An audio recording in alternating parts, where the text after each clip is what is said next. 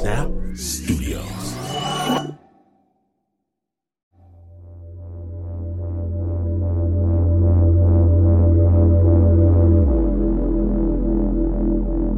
The diamond, the clubs, the heart, the spade. They cut more surely than the blade. The ace, the king, the queen, the jack.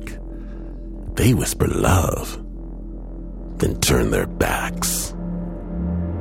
You're listening to Spooked. Stay tuned. Snap Judgment is brought to you by Progressive, where customers who save by switching their home and car save nearly $800 on average. Quote at Progressive.com. Progressive Casualty Insurance Company and affiliates, national average 12-month savings of $793 by new customers surveyed who saved with Progressive between June 2021 and May 2022. Potential savings will vary. From KQED and PRX, you've crossed over to Spooked.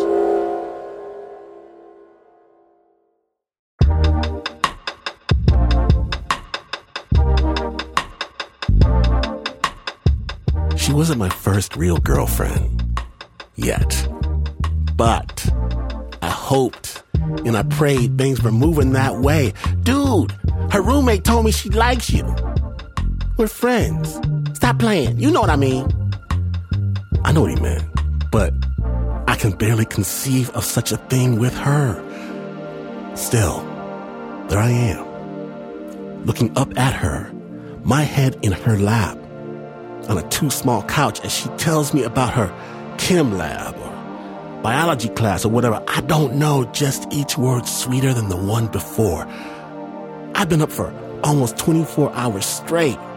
School, job, ridiculous university newspaper project. But when she asked me if I can come over, I'm like, I'll be right there. And I'm right there listening to her. It's warm. It's nice, maybe too warm, too nice, trying to listen, to concentrate, but for a moment, maybe a moment longer, sleep wins. Sleep. And then I catch myself. What? Open my eyes to see a shadow racing toward my head. I raise both of my arms to brace for the blow, only to see her snatch her hand back from my cheek. And I'm curled in some fighting defense stance like I've lost my damn mind. Sorry. I just dozed off for a minute. Must have been fighting monsters in dreamland. I try to play it off, to laugh. I look over, and there are tears streaming down her cheeks. Hey, don't cry. You just startled me. That's all. Please don't cry. She doesn't speak for a long moment. Then she asked me straight up, who used to hit you? And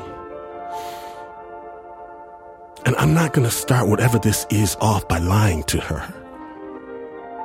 But I can't. I'm not ready to tell the truth either. Listen, I'm okay, for real. I am okay, please. Please don't cry. And she says, you can tell me anything, right? And I don't know how to answer this. There are stories about what happened that I can't even tell myself, much less her.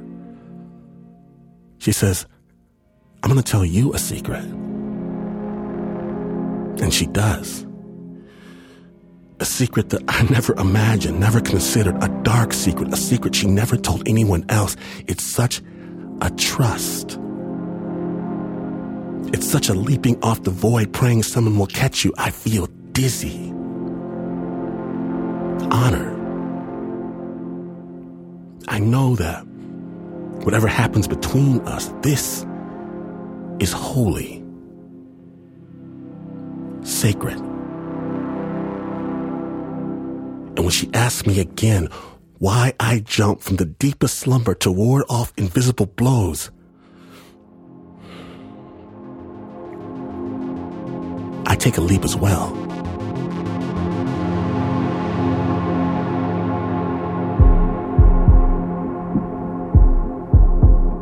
spook starts.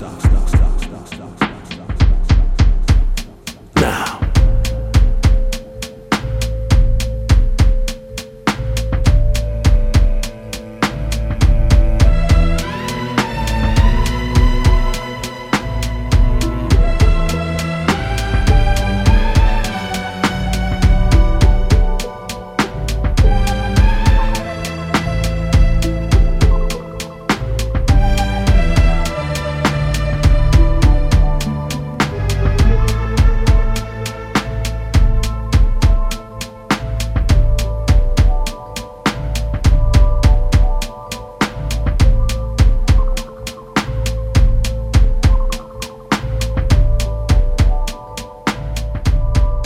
What is sacred? What is holy? What is set apart? Today, we're going to hear from Moses in Tucson, Arizona. When Moses was growing up, his dad had this routine. After work, he'd come home, he'd change into shorts and a pair of flip-flops, he'd grab a beer out of the fridge and head outside to work in the yard. Moses learned to love gardening from his father. Moses even became a professional gardener. There's just something about the feel of the soil in his hands, watching things grow. So when Moses and his wife, when they buy a brand new house with an unfinished yard, he is over the moon. The whole thing is just a dirt blank slate. And Moses can't wait to get his hands into it. Spooked.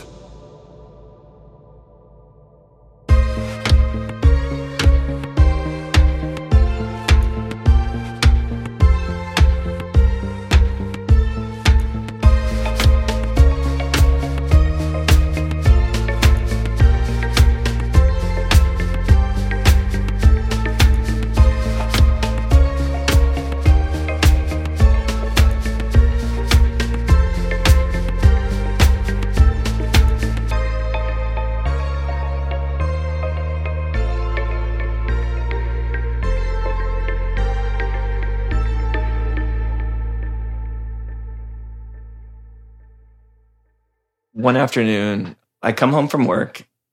My wife's out of town. She's traveling for work, and I'm at the house by myself. And I start working in the yard. I'm moving dirt. I'm contouring the landscape to catch rainwater and plant things. It's kind of like therapy for me to be able to work with my hands and connect with nature. It just makes me feel calm. And so I'm in the moment, I'm listening to the birds, I'm noticing hummingbirds and butterflies, and just really in a happy place.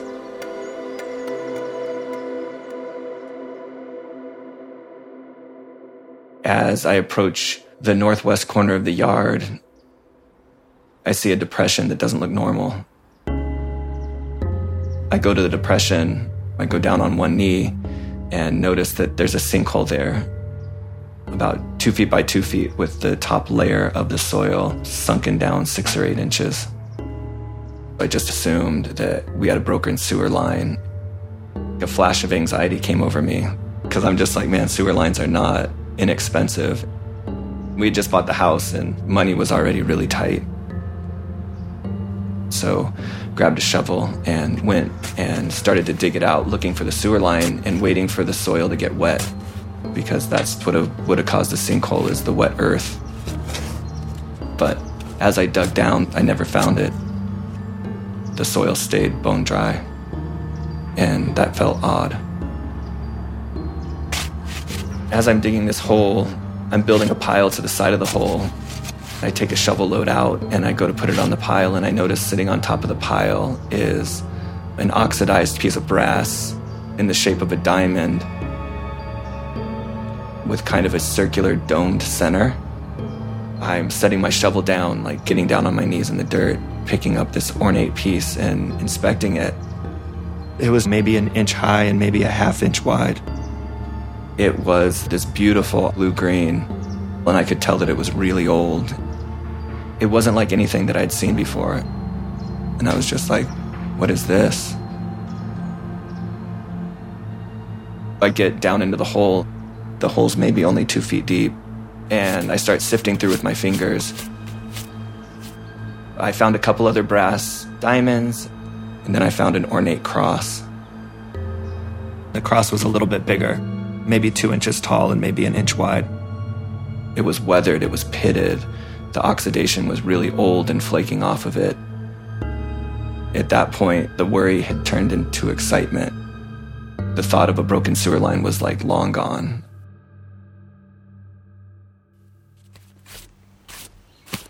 And as I sift through the soft dirt looking for the ornaments, I realized that there was a wood bottom to the hole. I used my hands to brush the dirt away from the wood and then found part of the wood had collapsed and there was an open cavity below the top caved-in wood that was hollow. It was just dark in there. It was just a dark hole underneath the broken wood. I was racking my brain for what it might be, why there would be a wooden box buried in my yard. I reached into where the boards had broken, and I felt around, and I could feel some loose things down in there, and pulled out a handful of bones. The bones were small, they were yellow. I could tell that they were really old, they were dry, there was no flesh. It was kind of like an oh shit moment. Clearly I'd found something significant. I didn't know what they were from, but my heart was pounding out of my chest. I took the bones and I laid them out and took a lot of pictures and sent them to my wife. She's a pediatrician, and I said, hey, is there any way that these are human remains? She texted me back, they look like finger bones, but they're too small. I just assumed that it was somebody's pet cat or pet dog that had been buried there. It was sunset. I stopped digging. I took a piece of plywood from the yard and I put it over the hole. We've got a Labrador, and she would have been very interested in the bones if I would have left them in the yard. So I took the bones and the brass ornaments inside and just laid them out on the mantle of my fireplace. I had dinner, and went about my routine and went to bed.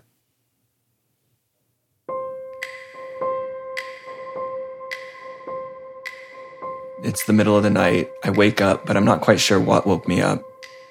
And I'm laying there, I'm looking at the ceiling, and I can hear somebody whistling a song. It was an old-timey whistle, like a...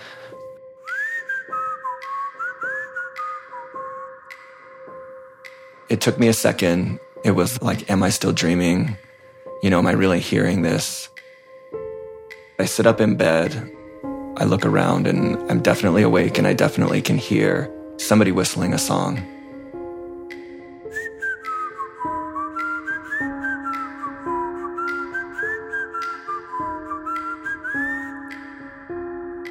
It was like somebody whistling and working. It sounded like the sound was coming from the front yard. I laid there for a few minutes listening to it, and then, got up the courage to get up and try to figure out, okay, is there a guy in my yard? I was afraid that maybe somebody was stealing tools or, trying to get in the garage. I go over to the window and look out in the direction of where the whistling's coming from, and nobody was there. I went around to the doorway and peeked out the screen door, and again, I couldn't see anybody. At that point, I called my dog. I wanted the peace of mind of, having my dog with me, even if it was just pure optics, because I've got the friendliest dog in the world. We go out onto the front porch, and it sounds like the whistling's coming from the side yard. And so we walk around to the side yard, and it sounds like the whistling's coming from the backyard. We're in the backyard, and there's nothing there. It just seemed like the whistling was just kind of one step ahead of us. It just didn't make any sense to me. I didn't understand how I could hear something so clearly and not run into a person. We went back inside, and again I laid in bed, and it sounded like the whistling was coming from the front yard. The sound was nice. It was a pleasant sound. As I listened to the song, I could feel the cool air, from outside coming in. And I fell back asleep.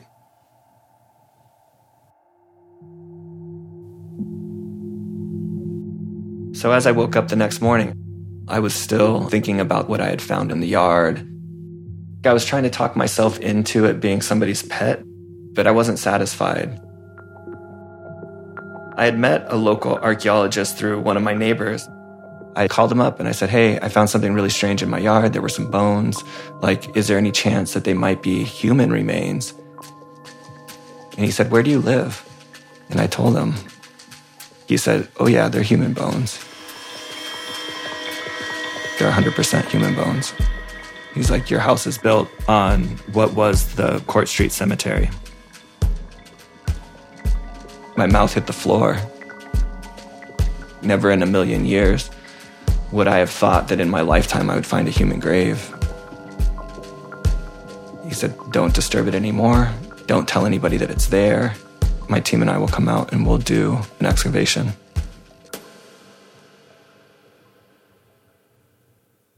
Two weeks later, he brings his team out.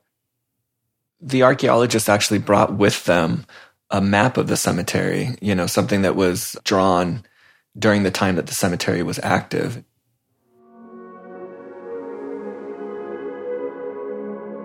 The cemetery began in the 1870s. They stopped burying people there in about 1910. All of these different orders had their own sections in the cemetery. The Order of Oddfellows and the Freemasons. And then to the west is the Protestant. But our house was smack dab on top of the Catholic section.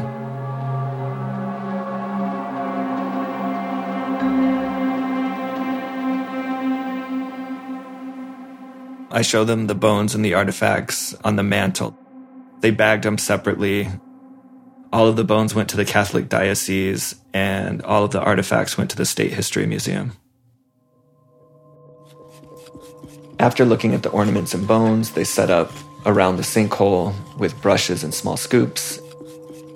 I had brought out a lawn chair and really posted up right in front of where they were working, in the shade of a tree.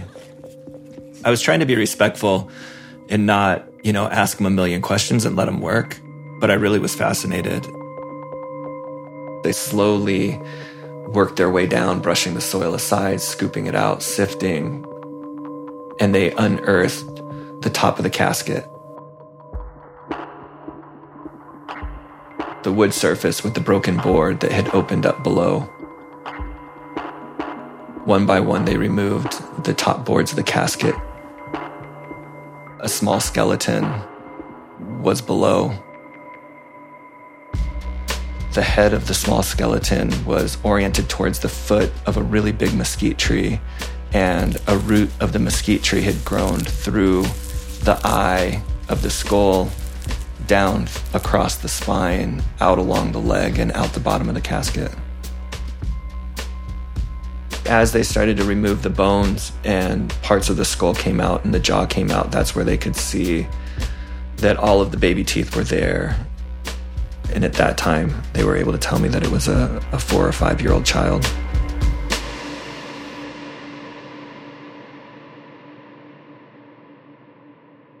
The casket was maybe 36 inches long, and in that casket, they found more than 200 buttons. Buttons that had been hand-carved out of seashells. I said, why would there be so many buttons in the casket? And they said that during that time period, if somebody died from a contagious illness, they buried the person with all their clothes because they knew that the clothes could be a vector for infection. And so the clothes had disintegrated, but the buttons remained. They had meticulously removed each bone. Each bone had been bagged. They deconstructed the side walls of the casket.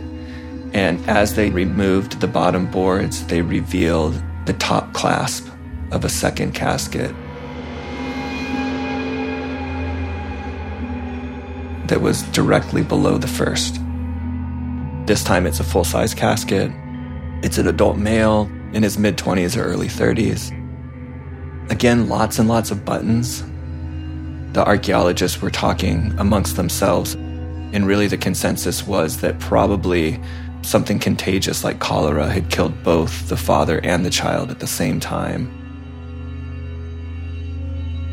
The archaeologist turned to me and said, "Don't dig any more holes in your yard. You've easily got 100 more graves in your yard, and we can't excavate all of them."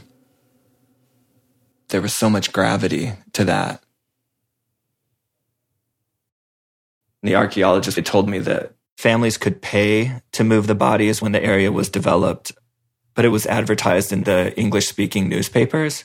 And at the time, turn of the century Tucson, most folks that were Roman Catholic were Mexican and Spanish-speaking. And so Spanish-speaking families might not have been aware that the cemetery was being moved and those bodies were left behind and just the headstones were moved. I was left with this feeling that something really not okay happened to the families that put their loved ones here.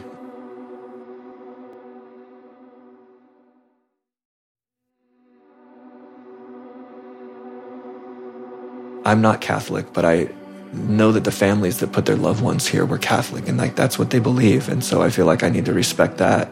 And I wanted to do something to honor that. There was a woman that I'd met through work who was an avid gardener. She's just a traditional knowledge holder in this community, and her name is Doña Josefina. She has a flower shop not far from here, and in that flower shop she has all kinds of saints and medals. When we were invited to a first communion or a baptism, we would go see Doña Josefina and buy a medal or buy a saint. And so I went to Doña Josefina and I told her, and she's like, "Oh yeah, I know where you live. I know the story." I told her I want to do something. And she's like, "Build a shrine." And so I bought a few saints and I brought a few candles.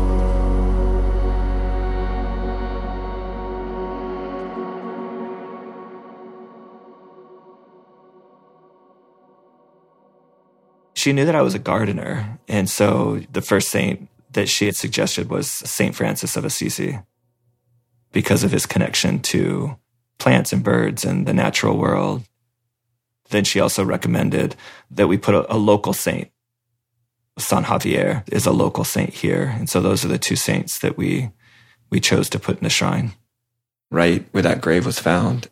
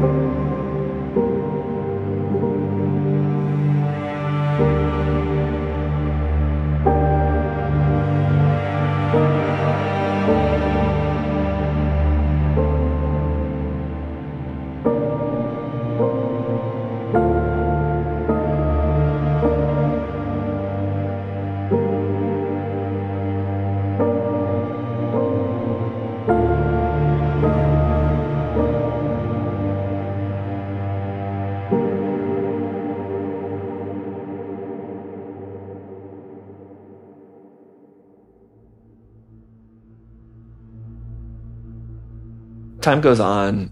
It's spring break. My closest childhood friend and his family come to visit us from Kansas. My wife and I are in one bedroom, and my friend, his wife, and their two young kids were in the spare bedroom together. They go to bed. We wake up the next morning, and I say, "How'd you guys sleep? Did the trains keep you up?" Because we're really close to the train tracks. My friend said, it wasn't the trains that kept us up, it was the crying baby. And I was like, "What? What a crying baby?" And they're just like, "Yeah, just like in the yard, like just outside the window, all night long." And he's like, "It must have been your next door neighbor." My next door neighbor is in her 60s and single. And the neighbor to the rear was a retired couple. There's no babies.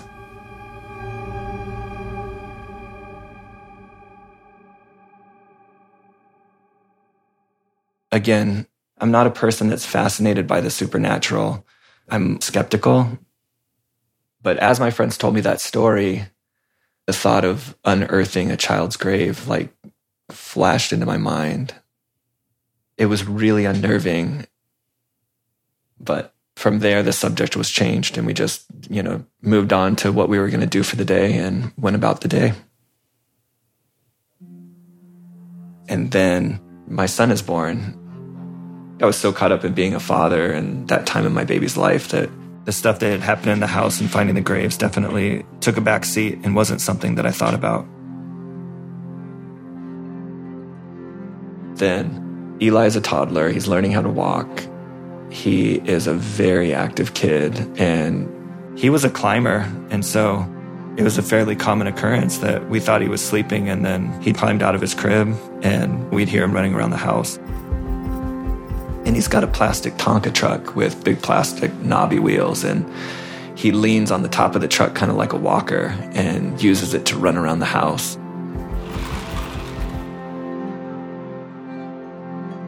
I'm laying in bed one night. It's the middle of the night and all of a sudden that thump, thump, thump, thump that we'd become so accustomed to wakes me up. Layered on top of that is the zzz of the plastic wheels zipping across the wood floor. So I get up and go up to find Eli in the living room, scoop him up, take him to bed, read him a story, put him back to bed. And no one's there. And I go into Eli's room and he's in his crib and he's sound asleep. At first I'm relieved that it's like, okay, he's in his bed, he's safe. And then I realized that I heard those footsteps and he's not causing those footsteps. Like something's off. I went back to bed. I'm scared. Something's not right, but I also need to function the next day at work. And so I lay down and I get myself, relaxed to the point that I can go back to sleep.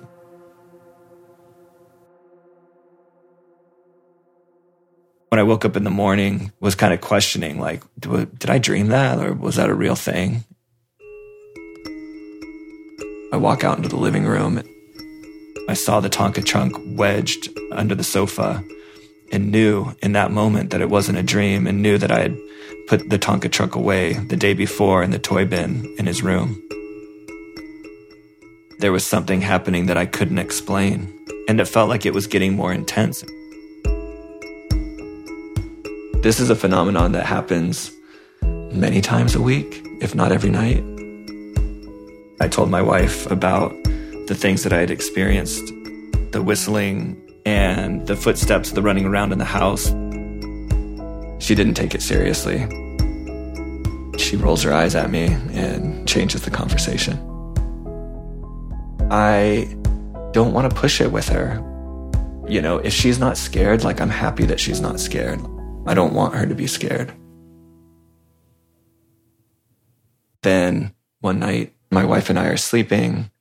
I wake up and I don't know what woke me up, but soon after I wake up, I hear the sound of scratching on wood below the bed, echoing up through the floorboards.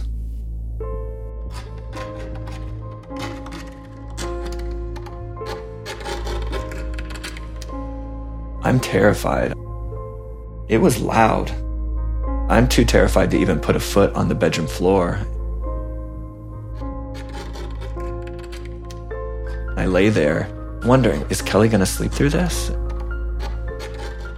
And she didn't. She woke up and she's like, what's that? And I'm like, I don't know what that is.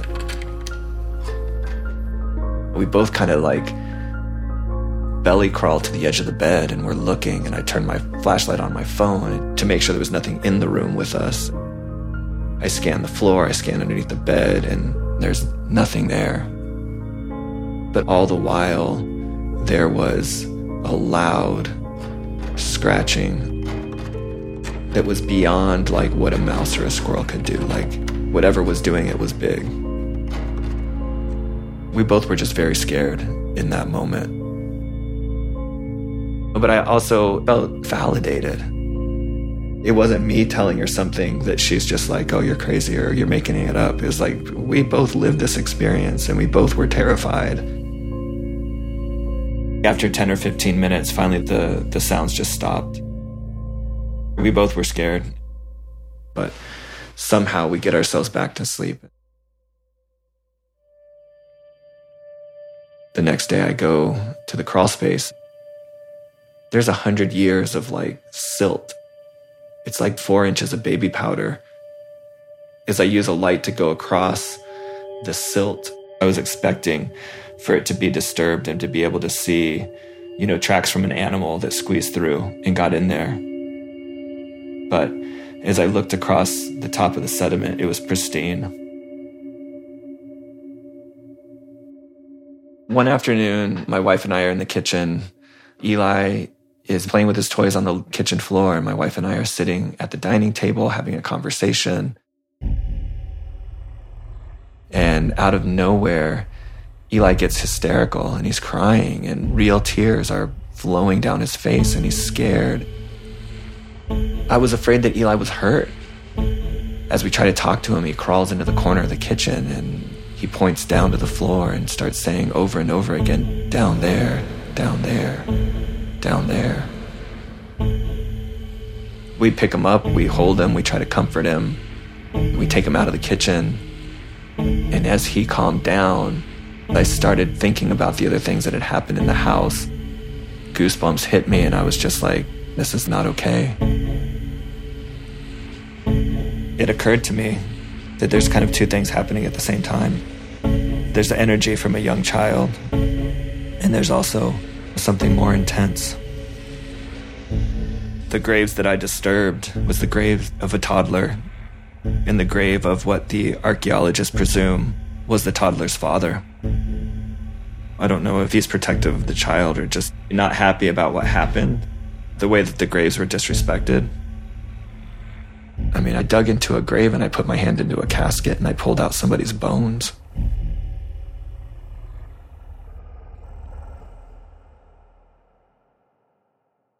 I don't really feel like the shrine held what I thought was going to be something deeply meaningful.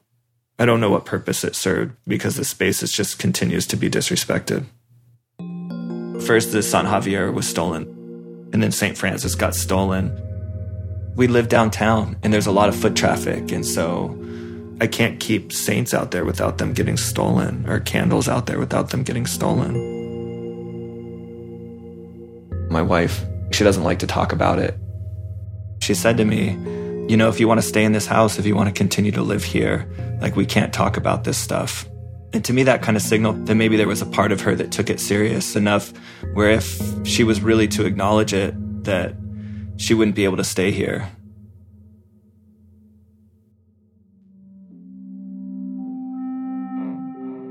We've come to the conclusion that we love this house and we don't want to move, and this is just something that we have to live with. But I know that something's going to happen. It's just a matter of time before I see something or experience something. It might not be this week, it might not be next week, but it'll be some night that something's going to happen where I'm terrified. It's ongoing.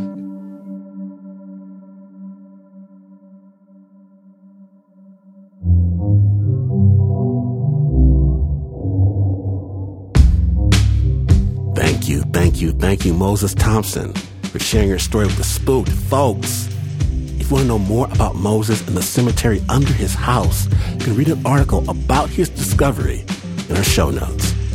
And know this, Moses is a Spooked listener. He reached out to share his story. If you have a story of your own, be like Moses. Write us spooked@snapjudgment.org. The original score for this story was by Yari Bundy.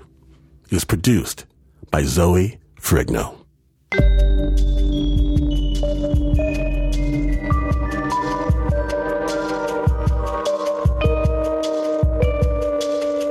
Now then, you may know that there are people that just have a talent for baseball, hitting home runs the second time they pick up a bat. Others can instantly speak the language of chess. My cousin is a musical prodigy, can grab instruments he's never seen before and figured them out. But there are other talents that people are born to, talents that no one can seem to explain. Memories that they really shouldn't have. Skills that are supposed to require decades of practice. A blessing. A curse. I don't know, but if you're one of these people, or if you know someone who is, please tell me all about it. Spooked@snapjudgment.org, because there is nothing better than a spook story from a spooked listener.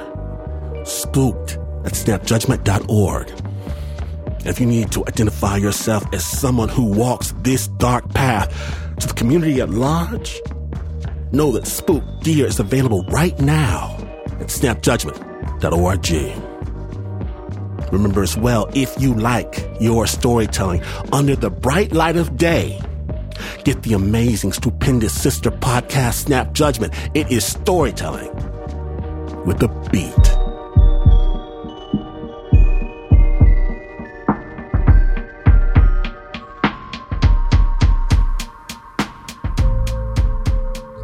Spook was created by the team that will never spill the beans on the secret plans, except, of course, for Mark Ristich. But only if you know where he's ticklish. There's Davey Kim, Chris Hambrick, Leon Morimoto, Teo Ducott, Marissa Dodge, Zoe Ferrigno, Ann Ford, Eric Yanez, Cody Harjo, Lola Abrera, Miles Lassie, Yari Bundy, Doug Stewart. The Spook theme song is by Pat Mesiti-Miller. My name is Glenn Washington. And people who research our prehistoric history to find the time that marks the separation from our supposedly primitive ancestors and ourselves, they will note that our brain size, our range, our mating habits, our rituals changed drastically after the advent of controlled fire. Yeah, the fire had always been there, but the controlling it, this is the innovation, the revelation, deploying the heat for cooking, for signaling, for warmth. We're starting to uncover items that suggest our hard-acquired fire had more ceremonial uses as well. In disparate cultures across various continents, the first gods commanded their followers to tend an everlasting flame. They swore by the same basic precept, the same admonition I give to you, but instead of now saying, "Forever keep this fire alight," we allow for a modern spin of the most ancient practice there is, and it goes something like this. Never, ever, never, ever, never, ever, never, ever turn out the lights.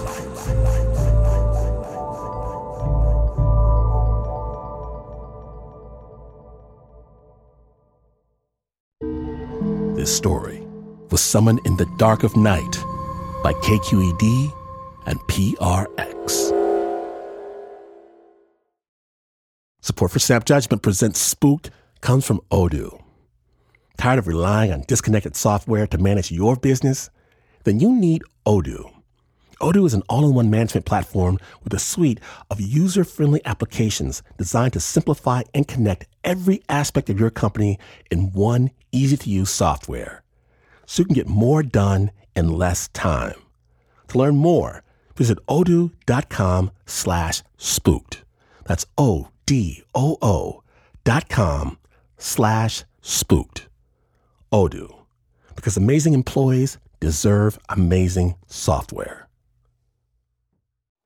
This show is sponsored by BetterHelp. It's a simple truth. No matter who you are, mental health challenges can affect you, and how you manage them can make all the difference. That's why everyone should have access to mental health support that meets them where they are and helps them get through. BetterHelp provides online therapy on your schedule. It's flexible, simple to use, and more affordable than in-person therapy. Connect with a licensed therapist selected just for you. Learn more at BetterHelp.com. That's BetterHelp.com.